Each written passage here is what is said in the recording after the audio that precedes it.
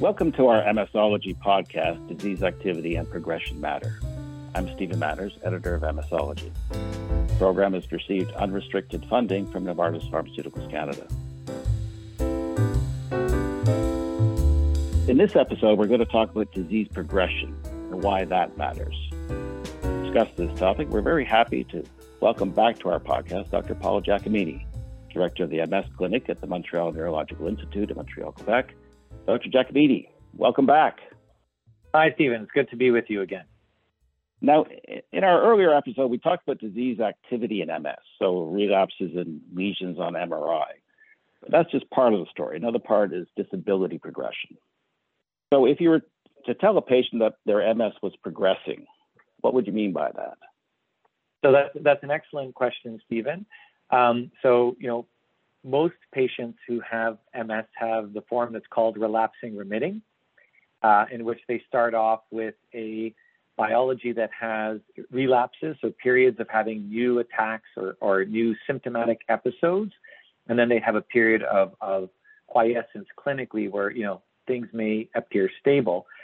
But over time, in most circumstances, that gives way to what we call the secondary progressive phase of MS. This is a period where the frequency of relapses diminishes, but patients experience a gradual, insidious worsening or progression that happens over time.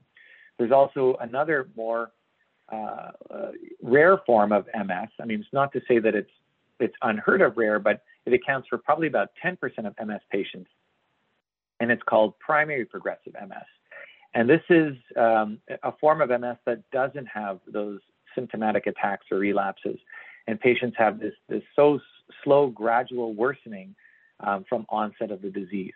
So when we speak about MS progressing, typically what we're meaning is that there's this gradual decline in function, independent of those MS attacks or relapses. And a way I sort of describe it to my patients is that, when you have an acute onset relapse or an attack, you generally know exactly when that happened.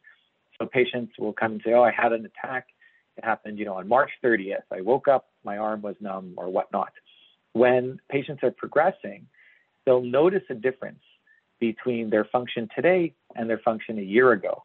But they won't be able to tell you exactly when it happened because it's sort of something that's happening gradually on a very, very slow scale. But you can see the difference over 6 to 12 months. So when we see patients in the clinic, oftentimes we may notice some subtle differences in their function, but they themselves may not know exactly when that happened because it's been slowly happening over time. Now, we were talking before in the earlier episode about inflammatory activity, relapses, and so on. Is this progression, is this a different biological process, or is it the same kind of thing? Yeah, absolutely. That's a great question. So it seems to be a different biological process, but it's probably at least in some way related to the relapses. So without getting too technical on the immunology and neurobiology of this, the relapses are really driven by these, waves of inflammatory cells entering the brain. And the thinking is that with these waves of inflammatory cells entering the brain over and over again over the course of 10 to 15 years, what happens is that there's a certain amount of inflammation that takes hold within the central nervous system, sort of not as profound, but more of a grumbling, smoldering inflammation. And it's not enough to give you those lesions that you see on the MRI, but it does lead to what we call neurodegeneration. So a sort of slow injury to the neurons and the oligodendrocytes and a lot of the other supporting cells. And over time, this neurodegeneration is what's responsible for that progression that patients experience clinically in MS. So I guess you can say there's a different biological process underpinning the progression, but the good news is the relapses are probably influential on that neurodegeneration and that progression happening. And so what we've done over the years in MS, since recognizing this, is that we've been as aggressive as we can be, or trying to be as aggressive as we can be early on, because the hope is that if we can suppress new MRI activity, clinical relapses, and keep the amount of these inflammatory cells entering the brain, hopefully we can delay or stave off, ideally, the development of the later progressive phase of multiple sclerosis. So the inflammatory phase is, in a sense, like a fuse. You're lighting a fuse that you'd like to put out. Would that be fair? Yeah, I think that's a good way to think about it. So, it's these inflammatory waves that essentially set the stage later on to allow this slow progression from taking hold. So, the better we do at preventing relapses and inflammatory activity early, hopefully we can delay and kick that can down the road and maybe ideally halt or at least delay until much later this progressive biology that's going to lead to the progressive phase of MS. Now, perhaps you can clarify something for me, which is a person may have one or two symptoms, and maybe they end up with a couple more symptoms, and they may think to themselves that they're progressing. Is that progression or is that worsening? How do you differentiate those two? So it's a very good question, and this is where I think that close communication between doctor and patient is so critical, because you really want to essentially identify: is this a new MS symptom? Is this an MS symptom that's related to a relapse, or is this a other symptom that has no relationship necessarily, to MS that could also just be contributing to a worsening of someone's function? So let me give you an example. So if someone is having, new leg weakness, for instance, is this something that is due to an old relapse that, from time to time when someone's tired, that leg becomes a bit heavier or a bit stiffer? Because that would be less concerning. And if it gets better with rest, that usually is going to be evidence of, just some residual sequelae of a previous attack that hasn't fully healed, that you just may notice more when you're tired or after you've done a long walk or whatnot. So that to me wouldn't necessarily indicate progression. If you have a slow, gradual worsening in your ability to walk, so let's say a patient comes into my clinic and says, "You know what, doc, when I was walking my dog last year, I could go for 25 minutes and we would walk, 4 kilometers all around the woods near my home. And, in the last year, I've had a hard time walking more than 10 minutes with my dog. At 2 kilometers, I'm really tired. My feet are numb, my leg is dragging." That to me is a much more telling story and indicating progression. So again, this is a new symptom. This is not tied to an old relapse. And, the patient hasn't been able to identify when exactly this happened, but they notice that there's an overall change in their function in the last year. And the last thing to really differentiate is to make sure that this is not related to an unrelated process. So, for instance, someone say, "Oh, I'm having a lot of difficulty walking more than 5 minutes," but you question them a bit more, and it turns out they turned their ankle a couple of weeks ago, stepping on a crack in the sidewalk, and so they have a swollen ankle and probably have a sprain, and there's pain there, and so that's what's actually affecting their walking. It's not necessarily the MS. It's a completely unrelated. So it's neither a relapse nor progression. It's an unrelated injury. So this is why we have to really kind of tease this out to determine, is this true progression? Is this just older symptoms that act up from time to time when we're tired, or is this something completely unrelated that's kind of a bit of a confounder for their function? So to give a sports analogy, let's say somebody had a football injury, and 20 years later it's raining and their knee aches. That's not a new damage. It's not a new injury. So that would be more. That would be kind of the worsening symptom. Whereas if they suddenly can't run the 100-yard dash, that would be more of a progression indicator. Is that correct? Yeah, exactly. Yeah, to carry it's a good analogy, and to carry it a bit forward, I would say, the football analogy is perfect, right?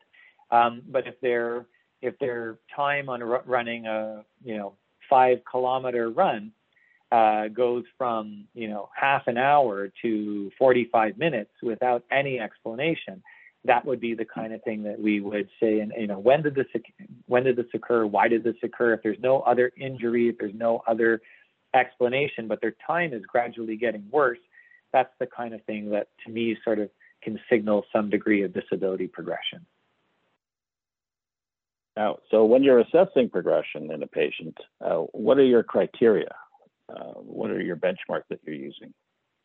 Yeah, so that's a great question, and this remains a major challenge in the MS world because it's a difficult thing to ascertain. Progression often happens, decades into someone's journey with MS, and so by this point in time, often patients have had numerous relapses. They might be a bit older in their 40s or 50s. That's not to say, I'm in my 40s, that's not old. But they, certainly in midlife, you can start to have other things like, orthopedic injuries and just some wear and tear arthritis and these kinds of things that can make this even more difficult to tease out. What I put a lot of stock in is really, trying to clarify with the patient, essentially when it happened, if there's a clear time onset, if there are confounders, like I was saying with an orthopedic injury. But really, I think the best way to do this is through good clinical assessments. So taking a good history to try and tease out what exactly the patient is experiencing in terms of progression. Is this, more cognitive difficulties? Are they having more difficulty concentrating and multitasking? It was short-term memory, which are all very common things in MS progression. Are they having more difficulties with balance and physical endurance? Are they less able to do, physically challenging activities before? Some patients will say, look, I used to clean my whole house in one day, and now I do it in, over 2 days because I'm just wiped out after, doing the basement or the first floor or even the kitchen. These kinds of things sometimes can be very powerful clues.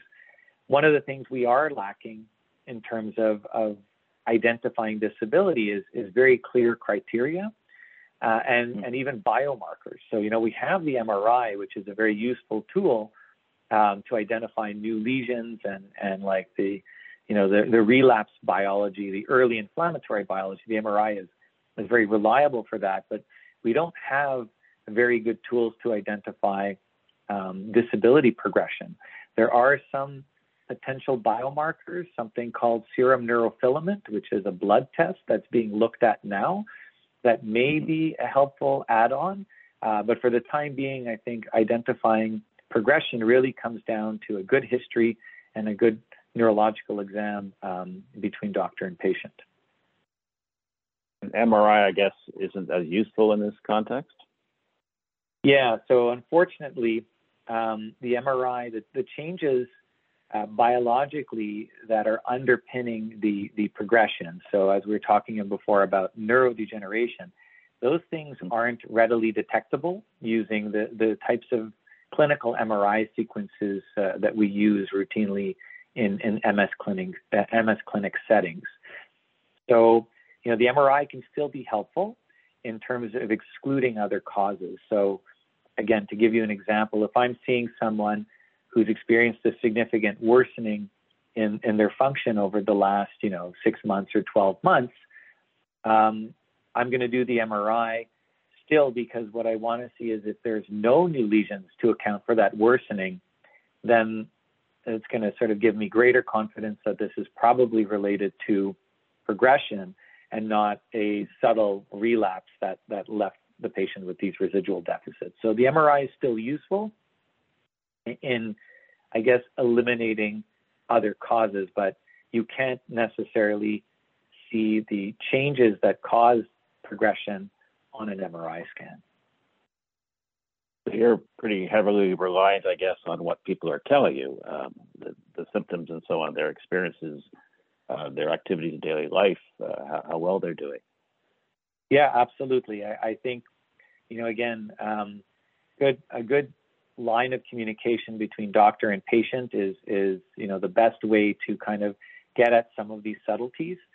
The kinds of questions I ask my patients are, have they had any new symptoms or any new attacks? Because that would obviously point to more of the inflammatory biology and less the progression biology. But, if someone comes in and tells me, look, I haven't had anything new, but all my old symptoms are slowly getting worse. And then, typical kinds of symptoms could be, feeling more tired. So not having as much endurance, feeling that by the end of the day, they're completely wiped out and they can't. Previously, I used to walk the dog after dinner. Now I can't walk the dog. Or, I used to be able to clean my house, as I was saying, in one day, and now I have to do it over 3 days because, after I'm done with the kitchen, I need to rest for half an hour.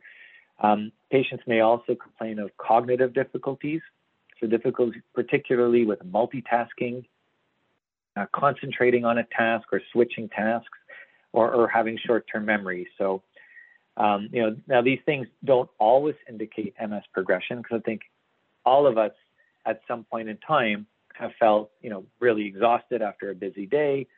Even if you don't have MS, I think that's pretty common experience for many of us, especially during the pandemic. Or, I'm sure we've all also had the experience of walking into a room and forgetting why we went into the room and what we were looking for. But, if these are happening routinely and slowly getting worse over time, that is something that would, I think, raise some concern, and the patient should bring up with their physician. And the other thing is, when we do a neurological exam on patients, we can sometimes tease out some subtle changes too, like, maybe a limb is a bit weaker, maybe the sensation is a little bit less good, maybe the balance is less good than before. And those can be other clues to corroborate whether someone's progressing or not. Now, do you look at things like employment, for example? So maybe somebody's finding that they're having difficulties. You mentioned multitasking in their job. Do you look at things like that? Yeah, absolutely. So, the impact on their daily life is very important. So, that's important in terms of maintaining someone's function and well-being. So that's, a clinical goal of us, as neurologists, to try and help maintain people functioning as well as they can. But, in the same vein, if someone is struggling doing their activities of daily life that they previously did with ease, that's an important clue. So, if they can no longer work full time, if they're making mistakes at work, or if they can't follow, conversations at meetings, or if they can't stand or go upstairs, or, any way in which their function is being impacted, it could be an important clue about progression, and something that, they should bring up with their physician when they see them at the next visit. Now, often these people are taking a disease-modifying therapy. So if you see progression, does that mean their medication isn't working? What advice do you give?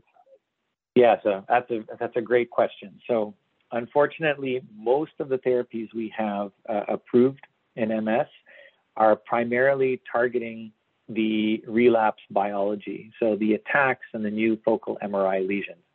We now do have a therapy both for primary progressive MS, as well as a more recently approved one that seems to also slow down secondary progressive MS. So, if I'm seeing a patient who is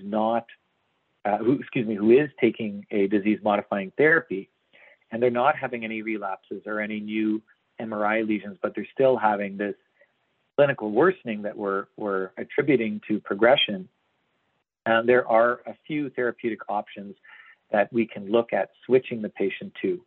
And again, with respect to expectations, unfortunately, even these new therapies that target progression are not going to reverse it, and unfortunately can't even stop it from evolving further. What they have shown in clinical trials is that they can slow the progression.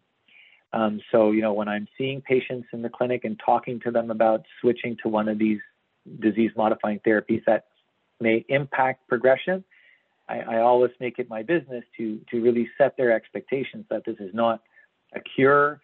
This is not something that's going to reverse the deficits they have.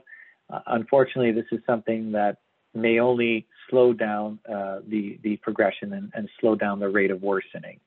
But still, there's value in that, and hopefully that will help patients better manage their symptoms.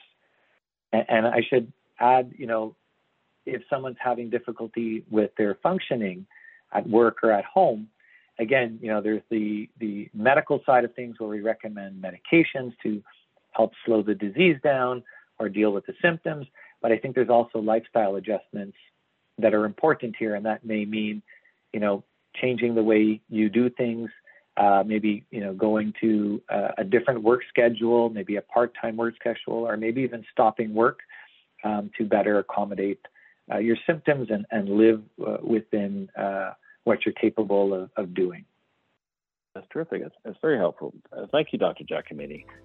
You can listen to Dr. Paul Giacomini, director of the MS Clinic at the Montreal Neurological Institute, talking about disease activity and progression. To learn more about progression and what you can do, be sure to tune into the other episodes we have. We hope you've enjoyed the program. For MSology, I'm Stephen Manners.